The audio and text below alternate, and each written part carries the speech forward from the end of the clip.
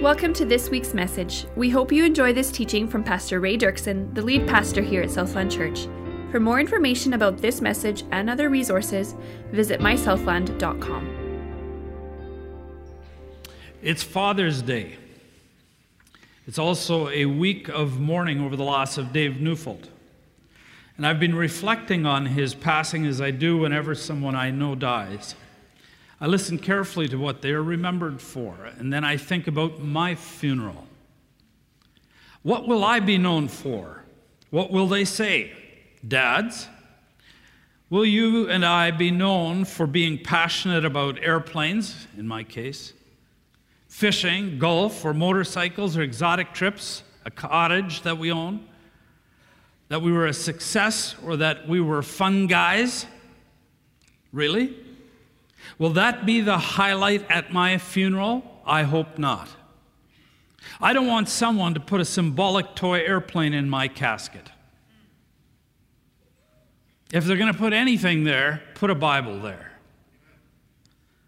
Yesterday, Fran and I attended a 50th wedding anniversary in Winnipeg last evening, and I got a glimpse of what might be said at the funeral of that dad one day.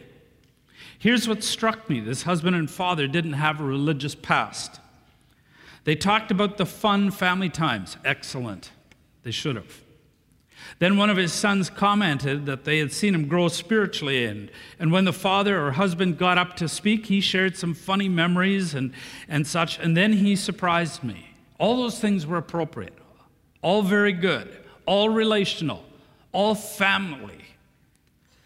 But this is what surprised me. A good chunk of his speech given at the end was about him attending a set-free retreat in Pinawa. He and his wife were concerned that his married son, remember here in this church, they attend this church as well, from Winnipeg, had got involved in a cult and they were going to check it out. And if it was a cult, they were going to drag him out of there. That's what he said last night. Instead, he found Jesus there. He told them about a conversation that he had had with me. I was leading them in those days. And it was so important that he saved it for the end of his speech, and he gave much of his speech's time to the telling of that particular story. Enoch was remembered as a man who walked with God. Abraham was remembered as a man who was a friend of God. Moses was remembered as a man who was faithful in God's house and with whom God spoke face to face. David was remembered as a man after God's own heart. Dads, how are we going to be remembered? Dads, the second most important thing that you can give your children is a great marriage. I've said that many times. Not things, but a fantastic, godly marriage. The most important thing that you can ever give your children is a fantastic relationship with God. An obedient walk with God that affected your choices, your decisions, your purpose, and the trajectory of your life.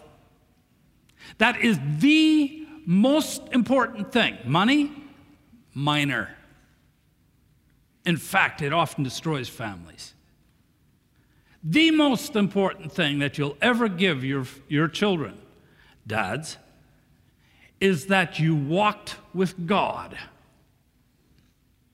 The Hemorrhaging Report cited that the number 2 reason that teens left church was that God didn't make much of a difference in their parents' life. They went to church, but it didn't seem to really make any difference. They weren't a whole lot different than their neighbors. If you focus on your marriage and on your relationship, especially with God, you'll be well on your way to becoming a successful dad. If that's where your focus begins, if that's your highest number 1 priority, you are well on your way to becoming a successful dad. Because God will infuse everything. He will direct your steps. And that will impact those that watch. It's not so much what is taught, but what is caught. It's not so much what you're saying as what they're seeing that counts. So let's talk about walking with God. And I'm going to narrow it down because I have something very practical that I believe God wanted me to share this morning. Walking with God, there is no such a thing as walking with God and not hearing His voice. It's absolutely impossible. You cannot say to me on the one hand that you cannot hear God's voice and say to me on the other hand that you walk with God. That'd be a very silent walk, amen? So when we walk with God, we hear His voice, and we speak to Him, He speaks to us, He guides our decisions, our choices, our trajectory. He tells us certain things He wants and those kinds of things, but then we must confirm that what we're hearing is actually His voice, amen? So that's what we're going to talk about. Confirming or testing when we hear is not a sign of a lack of faith. When God called Gideon to deliver the Israelites from the invading Midianite forces, He asked for and received 3 signs. In Judges chapter 6, it says, "If now I've found favor in your eyes, give me a sign that it is really you talking to me." That's what Gideon said to God. And 2 of the 3 signs he asked for concerned a fleece of wool. In the first request, he asked that there would be dew on the wool only and dry on the ground around it. And in the second request, Gideon requested, "Allow me one more," what's the word? Help me. Is it on the screen? Yes, it's on the screen. He asked for one more what? Test. Confirmation with the fleece. This time, make the fleece dry and the ground covered with dew. Gideon's often been criticized for fleecing God. But he had a good reason for putting out a fleece. Because God was asking him, as he walked with God, God was asking him some impossible things to do. In fact, some things that looked absolutely ridiculous. The text goes on to reveal that God Himself offered Gideon a final sign or test without Gideon even asking. God told Gideon to go down to the Midianite camp. He said, "If you're still afraid, go down to the Midianite camp tonight." And so he did with his servant Purah to eavesdrop on what the Midianites were saying. And he realized, there he overheard what was being said. The Midianites were afraid. In fact, they had got a vision that a big rock or a loaf of bread had come down, rolled through their camp and destroyed them. And they said, "This must be Gideon." The minute he heard that, he eavesdropping near the tent. The minute he heard that, he knew that God had given them a victory. Amen? That was a sign. That was a confirmation of what God was asking him to do, because what God was asking was big. God had been sovereignly setting the circumstances in play that would guarantee Israel's victory. So Gideon attacked 135,000 Midianite soldiers with 300 men. Do you know what the odds of that? I calculated it. 1 to 450. Those aren't good odds, would you agree? He had good reason for asking a question. Are you sure that he was testing the voice? Am I hearing God or am I hearing another voice? And God gave him the victory. We're human. Sometimes just get things wrong. Isn't it true? Is it true, church? You got to talk to me today. Yes. It's Father's Day. Dads, I want you talking with me. We're going to have a discussion today. We're human and sometimes just get things wrong. Isn't that true, dads? Yeah.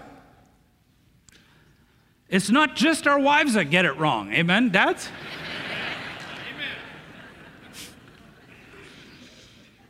God could have simply written something in the sky so that we'd get it, but He chose to predominantly speak to us in a whisper. In a whisper. The whisper is better suited to a relationship with free, intelligent beings. If God wrote His messages to us in the sky, it would be more like being coerced to believe. Oh, shoot, I have to believe. There must be a God. There's not going to be any reluctant, coerced people in heaven. Everybody who gets there is somebody who wants to be there, not somebody who kind of just skids in and didn't really want to be there, but it was better than going to hell. True? So God has chosen a way that somewhat hides him. The whisper is suited for that. So God hides himself just enough that the careless will not find him on the one hand, and so that those with hearts seeking him can find him. It's brilliant. It's absolutely brilliant. So to keep us, that gives us a good heaven to go to. Amen? I mean, we're going to be with people who like to be there. Isn't that neat? Not people who say, oh, shoot, it's heaven today. You know, like it's Sunday today. Oh, shoot, it's heaven today. Oh, well. So to keep us from error, God instituted the idea of receiving confirmation. And in seeking confirmation, we draw nigh to him to listen. And the fact that God told us to test and seek for confirmation tells us that God expects that we can safely discover his thoughts or words to us. Isn't that brilliant? Dads? So testing what we're hearing is not a sign of faithlessness, but of wisdom. All Christian dads would walk with God and hear his voice. So testing what we're hearing is not a sign of faithlessness, but of wisdom. Here's a rule of thumb. The greater the risk of the decision that you are making based on what you're hearing, the greater the need for confirmation, as we saw in the life of Gideon. Following our 6 tests that you can use to confirm whether a word is from God, we list them in the Hearing God seminar, but we don't really expand on them there. We just say a few words because there's not enough time to get through all of it. So we're going to go through it, and I would suggest that every dad, every mother too, and every man and every woman, every teen, write these 6 down. I'll have them at the end, but there's 6 key tests. The first one is consider if it violates any scriptural principles. Scripture claims to be the authoritative word of God. In verse 16, it says, all scripture is God-breathed. And scripture tells us that God is always the same and he never changes. He says in Malachi, I, the Lord, do not change. And as such, he cannot contradict himself. He must be true to himself. I want you to follow where this is going. So if we are faithless, Paul said to Timothy, he remains what, men? For he cannot deny himself. That means that God's very essence, his character, his attributes are constant and consistent. He is always truthful. He's always loving. He's always merciful, all at the same time. He can never, ever contradict himself. So even when someone claims to have received a word from the Lord, a thought, a picture, it cannot ever contradict the declarations and principles of God's written word. If it does contradict the scriptures, then what the person has received did not come from God. It came from somewhere, but it didn't come from him. True? For example, if a man says that he heard God tell him to leave his children, divorce his wife to marry another woman so they could go to the mission field, did he hear from God or didn't he? No, he didn't hear from God, and this actually happened. It's a true story. He didn't hear from God. He may have heard a voice, but it wasn't God's voice. For God says in Malachi that he hates divorce. Jesus expanded on that theme in the New Testament. Here's another example. Any voice that promises total exemption from suffering and failure is most certainly not God's word.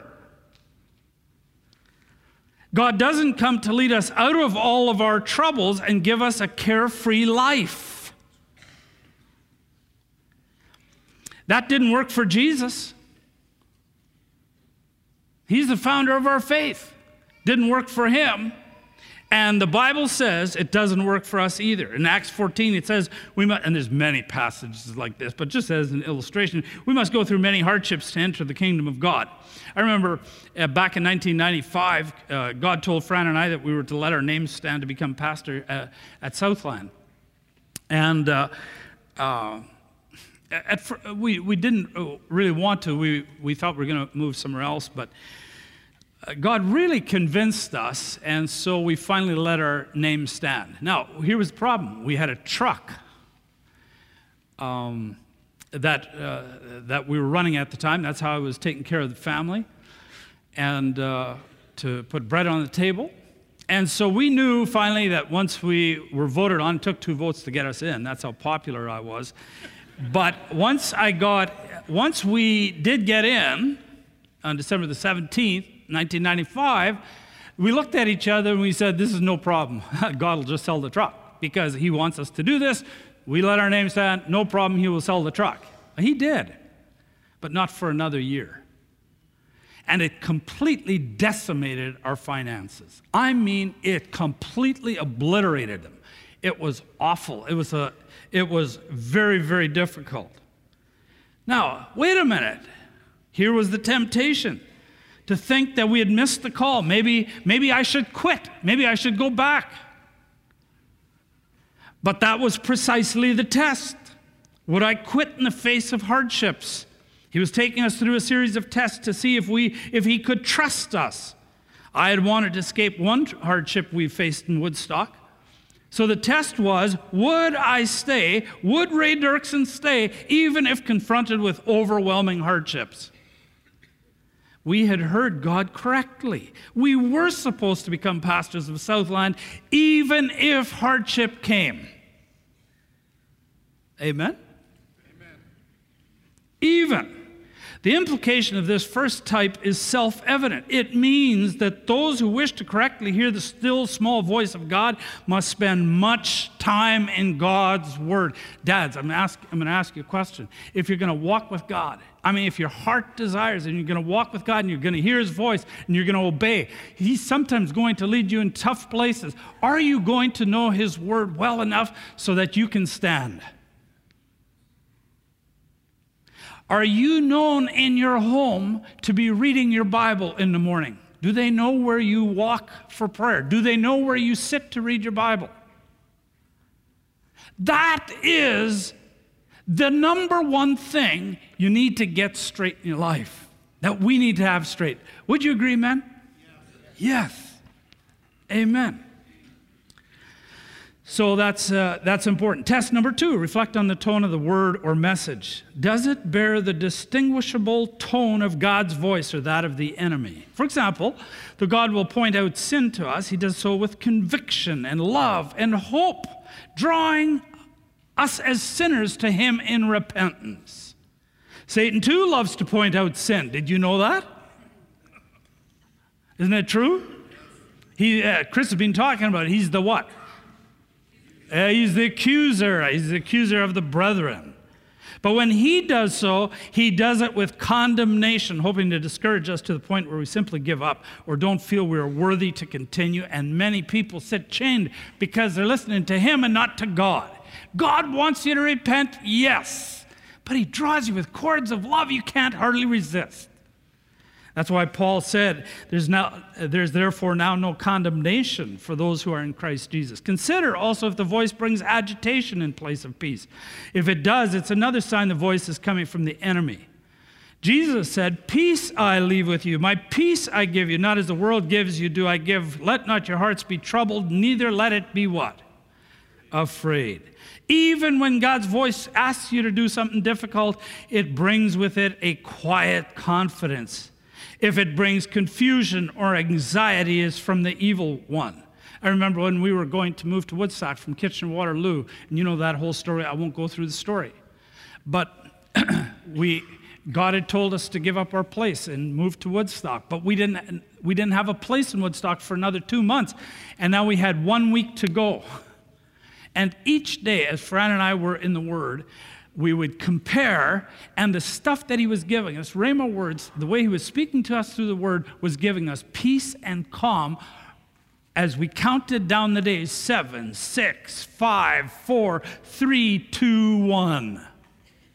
And we had complete peace because He was speaking to us, not because we're great people of faith, but because God is faithful. And He gives peace. Amen? Let me ask you this. Does it stroke your ego? Then it comes from the devil. Such things must be immediately rejected as the lies of the enemy. The night before his crucifixion, Jesus warned the disciples that they would all fall away. Peter confidence in himself. It's okay to be confident as long as the confidence is in God and not in yourself. True? Declared that though all the others would fall away, he wouldn't. Jesus pushed it a little further and he said, today before the rooster crows, you're going to deny me 3 times. That was Peter. Ego was being thrown. These guys are going to fall, Lord, but not me. I stand. So what's the tone of the message you're hearing? Test number 3, ask yourself the word that you're receiving from God as you're listening is recurring. A recurring good thought is often an indication of God speaking. Pharaoh received 2 dreams that had the same meaning. See what Joseph says about that. And the doubling of Pharaoh's dream means that the thing is fixed by God, and God will shortly bring it about. Listen, men, dads, moms, men and women, brothers and sisters in Christ, teens. I'm talking about the most important thing, one of the most important things that I could talk about here. You walk with God. It'll affect your family. It'll affect those around you. And I'm giving you practical advice based on God's word on how you do it. Peter needed the recurring vision. Remember, 3 times Peter was given the same vision of a sheep being let down with unclean animals on it. Peter needed the recurring vision because everything he was about to do went against his entire religious understanding and practice. He didn't think the Gentiles could be included in God's salvation plan. And the fact that the vision came not once, not twice, but 3 times was sufficient to overcome self-doubt. There was no room for uncertainty. And he would need this in the face of hard questions from church leaders. Listen to me. If you're going to walk with God, it's not just going to be, there will be times of how much I love you and care about you and all of that. But God's relationship takes you much further than that. He's going to ask you to walk where he's walking. And you know where he's walking? In a world that's fallen. He's trying to redeem people and draw people to himself. That's where he's going. If you walk with him, that's where you're going. And he's going to ask you to do things. And you're going to have to hear his voice. And your children will need to see that. He would need this, Peter that is, in the face of hard questions from church leaders. God even repeated his covenant with Abraham on 3 different occasions. Recurring words and thoughts and pictures are a clear sign that God is speaking. Years ago, while still here, or while we were here at Southland already, as I would go to prayer, I kept getting this recurring thought, and it happened for days and then weeks. I couldn't shake it. Every time I was praying, there was this thought that this church was going to continue to grow. In fact, that it was going to grow a lot, and we were maybe half this size. And I began to realize. I finally started noting it. I journaled it. I finally went to the board and I said, I think God's warning us in a good way that this church is going to continue to grow. He has something for this church to do, but we're going to be out of space. We're going to need some land. And I remember going to the board and talking to them about that. And then they listened in prayer. They confirmed what I was hearing. They were hearing the same thing. And so then our board chair went and talked to the city manager, and we asked if we could move the proposed west entrance to the soccer pitch to the east side. And at first, the city manager said, no way. And then some months later, he came back and he proposed that very same thing. And said, why don't we partner on straightening out the Keating drain, and we'll move to the east side. But he said, but you're not going to get the land. But we needed the land. We kept praying because God was saying, it was a recurring thought. We couldn't let the thing go. So finally, they did move it, and we prayed for land, and of course you know what happened there, and I'm not going to go into that story. But then came another big question. What are we going to do about building? Because the original auditorium that we built here was actually designed by our developers in Three-Way to be doubled. That's what we had agreed on. You know, we could double the auditorium, but it would have been maybe seated 1,300 comfortably. But I kept getting this recurring thought and went back to the board, and the board was listening, and we came to the conclusion, God is speaking to us, and we had a choice to make. Do we double the auditorium, and then later we're going to have to demolish the whole thing anyway and build one like this? Or do we just take this step of faith now and move and build a big auditorium? Which costs a lot of money, as you know. And so we prayed about it, we listened, and because of that recurring thought, and we all came to a unanimous decision at the board meeting at a retreat, that God was indeed speaking and saying, we need to skip that step and go to what you see today. It was a huge project, huge undertaking, and it's a good thing that we did, because we wouldn't have been able to launch Church Renewal if we had stayed with the smaller option, as the perk would have been much too small. There wouldn't have been any auxiliary space to conduct the retreats. God knew exactly what he was doing. There would be think about this, no Church Renewal today. Is that unbelievable? And it was all based on a recurring thought. I mean, not for days, and for weeks, and then it went into months, and it wouldn't escape. And God kept pushing us with this recurring thought, and we listened and we responded, and then stepped out by faith as a church. Amen? Very, very important, this whole thing. Here's a fourth test: receive confirmation through others. It's a wonderful test of confirmation. The riskier the decision, the more important the confirmation from others. Paul and his team were traveling through the region of Phrygia and Galatia, having been kept by the Holy Spirit from preaching the word in the province of Asia, according to Acts 16. And when they came to the border of Mysia, they tried to enter Bithynia, but the Spirit of Jesus wouldn't allow them to. Isn't that interesting? They were listening, and the Spirit didn't let them go there, even though it was a good thing. So they passed by Mysia and went down to Troas, and during the night, Paul had a vision of a man of Macedonia standing and begging him, "Come over to Macedonia and help us." Now pay careful attention to what verse 10 says. After Paul had seen the vision, we got ready at once to leave for Macedonia, concluding that God had called us to preach the gospel to them. Who is writing this? Help me. Who wrote this? Who wrote the book of Acts? Exactly right. Luke was writing this. Who got the vision? Paul did. What did Paul do with it? He shared it with the team. The team then listened and came to the conclusion that God was in this thing. Do you see that? They didn't just say, oh, Paul says that, then we just do it. No, then they listened, concluding that God had called us. Not just Paul, but called us. Paul's vision was confirmed by the rest of the team, and they concluded that. I remember in a call to ministry in March 18th, 1980, in the Chicago area. I was a pilot at the time, and we decided to attend a large church conference together with our pastor and his wife, as well as the board chair and his wife. And minutes before God spoke to me in that Tuesday evening meeting or service, he told Fran that he was calling me into vocational ministry. I didn't know that was happening there.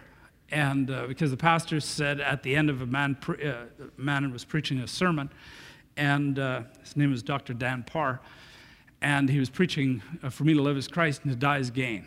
And at the end of the service, at the end of the message, the pastor got up and he said, I sense that God is calling someone here to vocational service. I thought, I've never seen something like this. This should be a cool show. This is going to be cool. And there was about 6,000 people there. And so one person stood up and everybody cheered. And I thought, well, he got his one fish and now we can move on. And then he said, I think God's calling a second person. And another person finally stood and everybody cheered. And then they went to a third. And after that, I was in another zone. And I thought my heart was going to come out because the Spirit of God was speaking to me so strongly and so powerfully. And I couldn't believe it. And at the end of the service, I said to God, please talk to my wife because I'm going to have to deal with her now. And she's going to think that this was just emotional hype. And so I said, God, please speak to her. You got to convince her. So I said to her, honey, we got to talk. And I thought, I'm not going in a room by myself. We'll talk right there with everybody around. It's a little bit of safety in numbers, you know. She had paid a pretty high price for me to get where I was in my flying, so she said, well, I want to talk to you too. And I thought, yeah, I bet you do. And then she said, let me go first. And she said, before you stood up, she said, the Holy Spirit spoke to me and said, I'm calling Ray, and I want you to let him go. And then she prayed, and I stood up. Then we went to where we were being billeted, and the pastor didn't talk to us the whole way, which was a surprise because pastor had always said, Ray, I think God will one day call you to ministry. And I said, no, that's baloney. That's not for me. Let me fly my airplane. I'll be I'm going to serve in the church, but no, that's not for me. And then when we got to the place there, he said, Ray, I need to talk to you in the basement. I thought, oh, yeah, I know. No, he's going to tell me that it's hype. And so we got in the basement, got in the room. He closed the door, and he began to sob. And then I said, well, I didn't know what to do with him. And I said, what's the matter, Pastor Jessup? And he said, as soon as the pastor said, I think God's calling somebody, the Holy Spirit began to speak to me.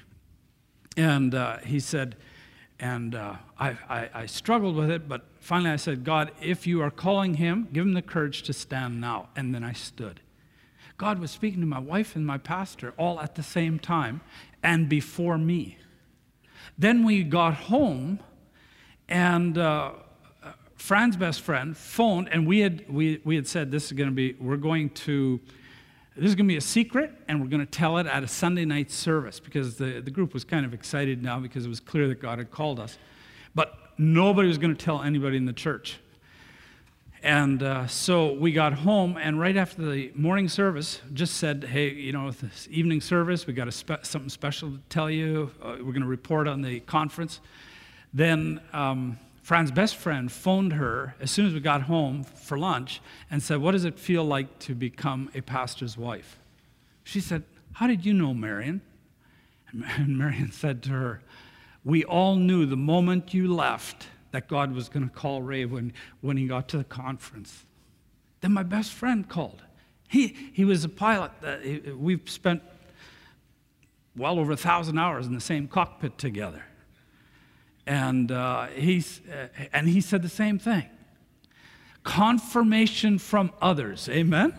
It's important. It's a very, very important. Now, Christians should test what they're hearing by listening with godly spouses or godly colleagues or friends, a godly church, a small group. And right here, I raise a caution. Note, I define what kind of a spouse or colleague or friend. There's a story in the Old Testament of Ahab and the false prophets. Ahab, the wicked king of Israel's northern kingdom, had been at war with their enemy in Syria for 3 years and had lost territory. So he asked Jehoshaphat, king of the southern kingdom, to help him defeat the Syrians. But Jehoshaphat first wanted, guess what? Confirmation. Is that amazing? Dads, is that amazing? Here's a great leader, and he wants confirmation. He wants to test whether that's from God or not. And so he said, inquire first for the word of the Lord. So Ahab agreed. He was a wicked king, calling 400 prophets to inquire of the Lord. It says the king of Israel gathered the prophets together, about 400, and said to them, shall I go to battle? Or should I refrain? And they all said in unison, "Go up, for the Lord will give it into the hand of the king." Notice that they were speaking on behalf of the Lord. And they all said, "Go do it." But Jehoshaphat was uneasy in his spirit. He wasn't so sure that this was the Spirit of God. And by the way, when God confirms something in you, you know it in your heart. You will sense it. You will never have to guess it. He'll work in your spirit. Jehoshaphat knew something was wrong. He said, "Is there not here another prophet of the Lord of whom we can inquire?" Ahab replied, "Well, there is, but I don't like him. He never prophesies good concerning me, just evil. I'm going with the 400. Ahab wasn't interested in God's will, but Jehoshaphat insisted. So Ahab reluctantly called for Micaiah. But notice even the courtiers weren't interested in true confirmation. The messenger who went to summon Micaiah said to him, "Behold, the words of the prophets," those 400, "with one accord are favorable to the king. Let your word be like the word of the Lord, one of them, and speak favorably." In other words, just join the group. It'll be 401. And Micaiah only feared God. He wasn't interested in man-made unity, by the way. That'd make a good message. But Micaiah said, "As the Lord lives, what the Lord says to me, that I will speak." Here's what he prophesied when brought before the two kings. And he said, "I saw all Israel scattered on the mountain as sheep that have no shepherd. And the Lord said, these have no master." Oh, what a prophecy. He says, you're going to get killed. That's what he was, in essence, that's what he was saying to King Ahab. The sheep are scattered, they're chased, and the shepherd is no more. That means you die. Whoa, how'd you like to get one of those prophecies? Look what King Ahab says. He says to Jehoshaphat, "Didn't I tell you that he would not prophesy good concerning me, but just evil?" And it happened just as God had said through Micaiah.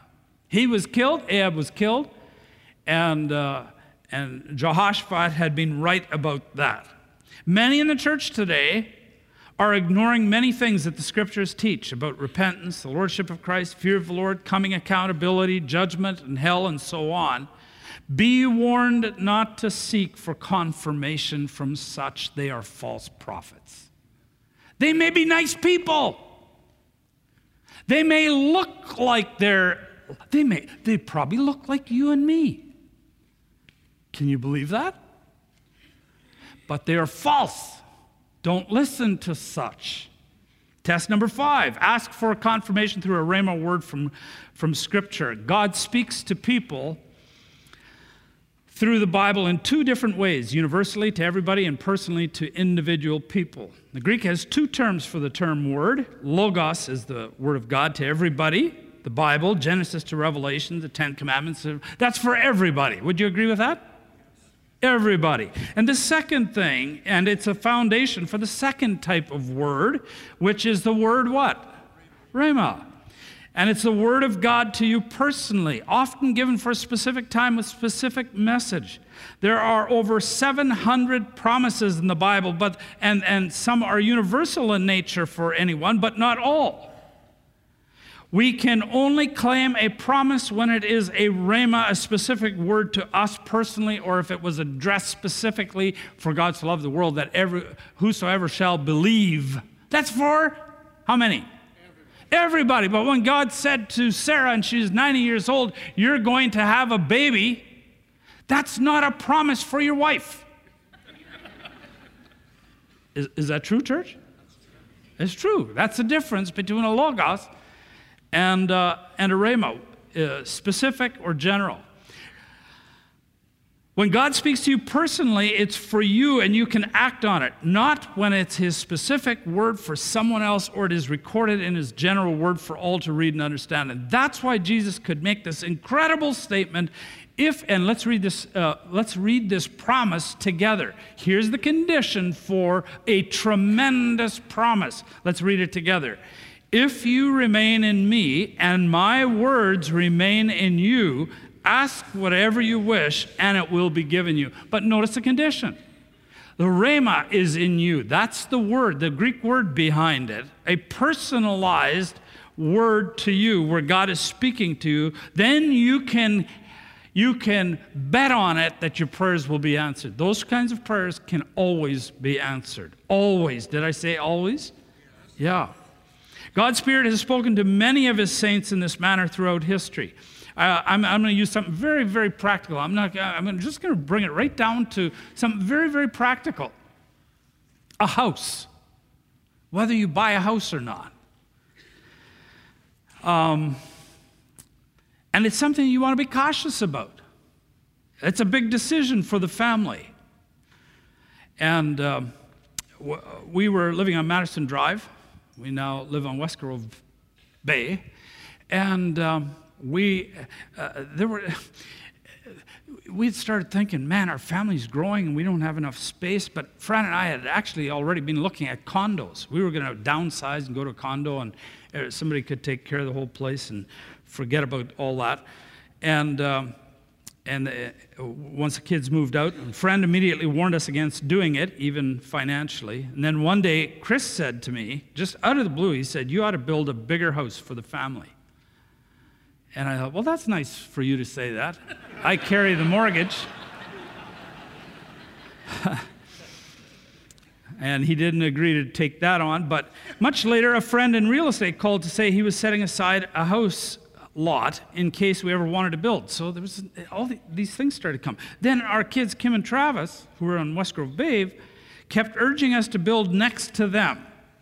What are the chances your children are going to ask you to move next to them? Huh? And I even phoned Grace Fast to see what she was sensing, and she came back and confirmed some amazing things she was getting. And then one day, Fran and I were praying. And by the way, when you're trying to make a decision about something you like, take more time. I remember when Ted Falk offered to allow me to fly his airplane. And I remember not answering him, and I brought Fran in the office, and I said, I wonder if the devil's trying to tempt me. And it wasn't Ted I was talking about either. He was being very gracious. I said, I think I'm worried that the devil's trying to get me off my game. Because he knew, if you know me, I like flying. And I was afraid, now this would start to consume me. And so that started to bother me, and I started talking to Fran about that. Same thing with the house. I said, well, I don't know about this. And it troubled us, but the thought was always there. These circumstances were there. We started listening. We were praying. We were in the Word. We got a whole bunch of stuff. I could show you a whole bunch of scripture. But I found it hard to believe or accept that this could really be from God. Then one Sunday morning, Fran was in her devotions. She was reading the story of God leading the Israelites with a cloud of fire by night and a cloud by day. And when it stood still, they didn't move till the cloud moved, whether it was a day, a month, or a year. And then she writes, and I'm quoting, she doesn't know this, but I'm quoting out of her journal. Sometimes you don't want to ask permission, just say sorry later. And this is right straight out of her devotional. This is what it says. Okay, Lord, I love your sense of humor and the way you direct us. No sooner had I prayed and felt peace about not moving until you moved the cloud in front of us. And this is the verse that I read. And here's the verse. And I'm going to put it up. Rhema. In the second year, in the second month, on the 20th day of the month, the cloud lifted from over the tabernacle of the testimony. And the people of Israel set out. Now, she had just said, Lord, until the cloud lifts and it's clear that it's you, we're not doing it. That's it. You're going to have to make this that obvious. And then the Spirit asked her, what day is it today? She said, well, it's February the 20th.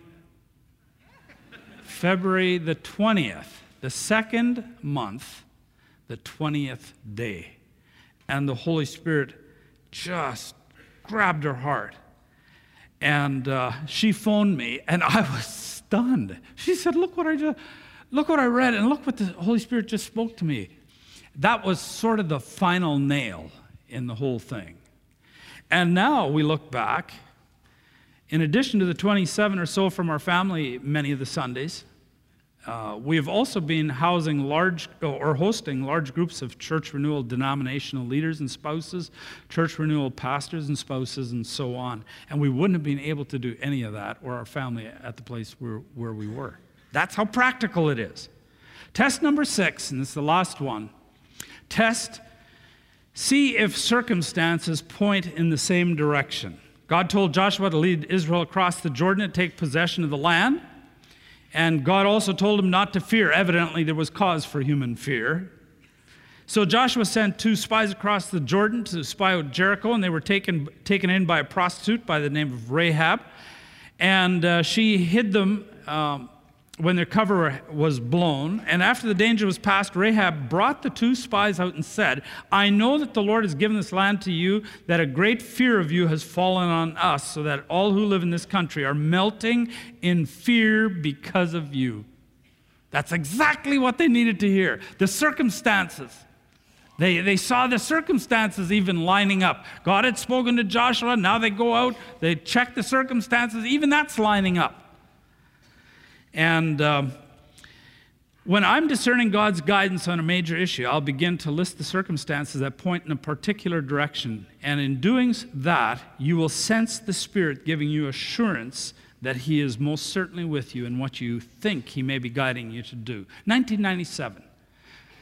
I had been at Southland for less than 2 years. We were in a building on Chrysler Gate.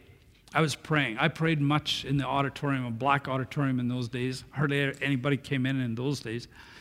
And I was pacing back and forth, and I was praying, and a recurring thought, just always there. There's one of the circumstances. Recurring thought about the Holy Spirit. Are all the gifts here today? I couldn't shake that thing. And finally, in my prayer, I said to God, if I need some confirmation, Lord, I need somebody to talk to that I can talk to, that I can trust. Somebody who has come from my persuasion but has crossed the line. And I prayed that for several days, and one day, as I was praying, the Holy Spirit gave me the name of a pastor, a very popular pastor in Winnipeg at that time, of a large church, about a little over 2,000 at the time. And he didn't know me, and I knew of him, but that's it. We'd never met. So I phoned him up, asked for an appointment. I sat down in his office, and he said, what's troubling you? And I said, just tell me I'm nuts. Like, I believe that, I'm starting to think that all the gifts of the Spirit are here today, that they didn't cease way back after the Scriptures were written. And he just grinned. He smirked. And I said, don't tell me you believe in that. And he said, well, I do since 1991. Remember, this is 1997. I said, well, what happened? He said, I didn't believe in it either. And he came from the same denominational background as I had. And he said, I didn't believe in it either.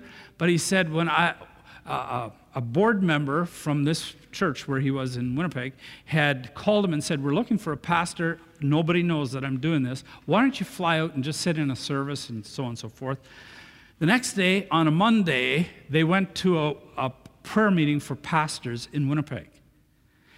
And they had just started to pray about something, and 2 pastors who he had never met, remember this first time in Winnipeg, came, and one sat on one side of him and one sat on the other, and they said, brother, we just sense that you have a very major change coming up in your life, and that we need to pray over you. He was stunned.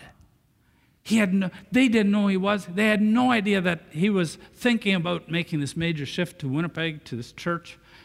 And so he began to search it out. Then he asked me the question. He said, have you ever read Jack Deere's book about Surprised by the Spirit or something like that? And I said, no, never even heard of him. He pulled out the book and he gave it to me and he said, you read that. So I went and I read it and I began to study the Scriptures with what I was reading, and everything that I had objected to, all my questions were answered by the time I got to the end. And I went to Fran and I said, I'm so scared. I think I'm becoming a charismatic. Don't tell anybody. This is really troubling me. And finally, my head was over the line, but I couldn't do it. I said, there's just not a chance. I'm not telling anybody. And I said, Lord, and day after day, I'd be praying and praying and praying. I could not get this thing out of my mind. And finally, I said to the Lord, do you know what I need, Lord? And he said, what do you need, Ray? I said, I need you. I said, my head is saying one thing, but my heart is just saying, no, I'm not one of them. I can't do it. You got to speak to my heart and tell me that I'm not nuts, that this is really you. So I happened to be reading my Bible one day, and as I'm reading it, Acts chapter 10, this is about Peter, and the sheep going down with the unclean animals, the vision 3 times. And as I read, I get to the place where it says, the voice spoke to him, Peter, a second time, do not call anything impure that God has made clean.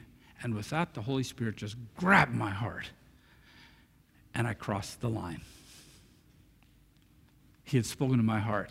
My mind was already there, but that heart, the emotion, the will, the whole thing was so hard, and I crossed the line. And I went into the kitchen. I said to my wife, I said, I was weeping and weeping. God's Spirit was just ministering to me powerfully, and I went to my wife and I said, I crossed the line. I'm a closet charismatic. Immediately those words burnt so much. But notice the convergence of circumstances. A recurring thought while I was in prayer. God gave someone from my persuasion who had crossed over to speak to me. He gave me a book to satisfy my theological questions as I studied for the next few months. Then he finished the process with a powerful rhema word to me. Circumstances lined up. I'm going to just put up the confirmation tests just so that you can just have them. But these are the tests that I've learned to use through the last 32 years of my life, and they've served me well. Dads, I'm going to ask you a question. What do you want your legacy to be? That you played hard or that you walked with God? This week, I met with a man who was marketplace leader, and I've met with him several times over the last couple of months, and the cry of his heart was, he said, I can't hear God. There's something wrong.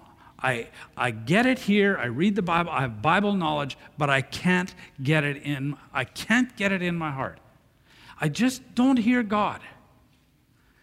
And this last week, on Thursday, we met, and the Holy Spirit gave me an idea to do with him, and it was an exercise. It's just the simplest little exercise. He told me about a verse that seemed to have, the Holy Spirit had highlighted for him. So I wrote it on the whiteboard, and I said, so you're looking at that verse. What just seems to naturally come to your mind that would follow that verse, considering the fact that you want to hear God? He said, well, I don't know. I think I got a question. I said, that's very good. I said, what's your question? And he gave me the question. So I wrote it down on the whiteboard. I said, okay, then let's just listen and see what God gives. And I said, don't worry about it if it's your thoughts or God's thoughts or what thoughts. Just write down what you get. Couple of, maybe a minute, 2 later, he gives me some thoughts. We wrote that down. I said, okay, now you're looking at that. What does that tell you?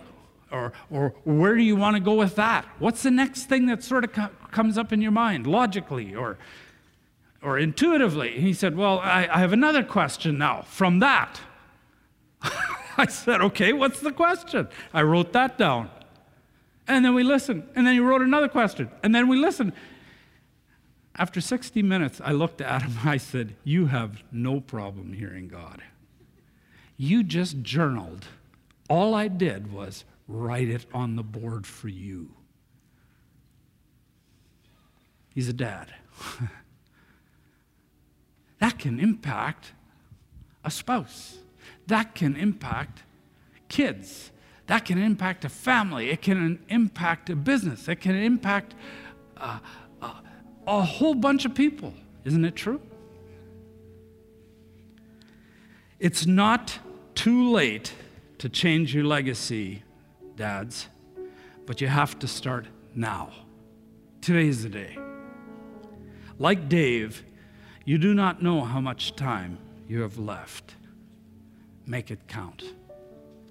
Let's pray. Father, we commit to you that we will make our time count, that we will walk with you obediently as dads, that we will leave a legacy that points to a godly walk with you. In Jesus' name, amen. Thank you for listening to this message from Southland Church. For more information or to download this and many other messages, please visit us at mysouthland.com.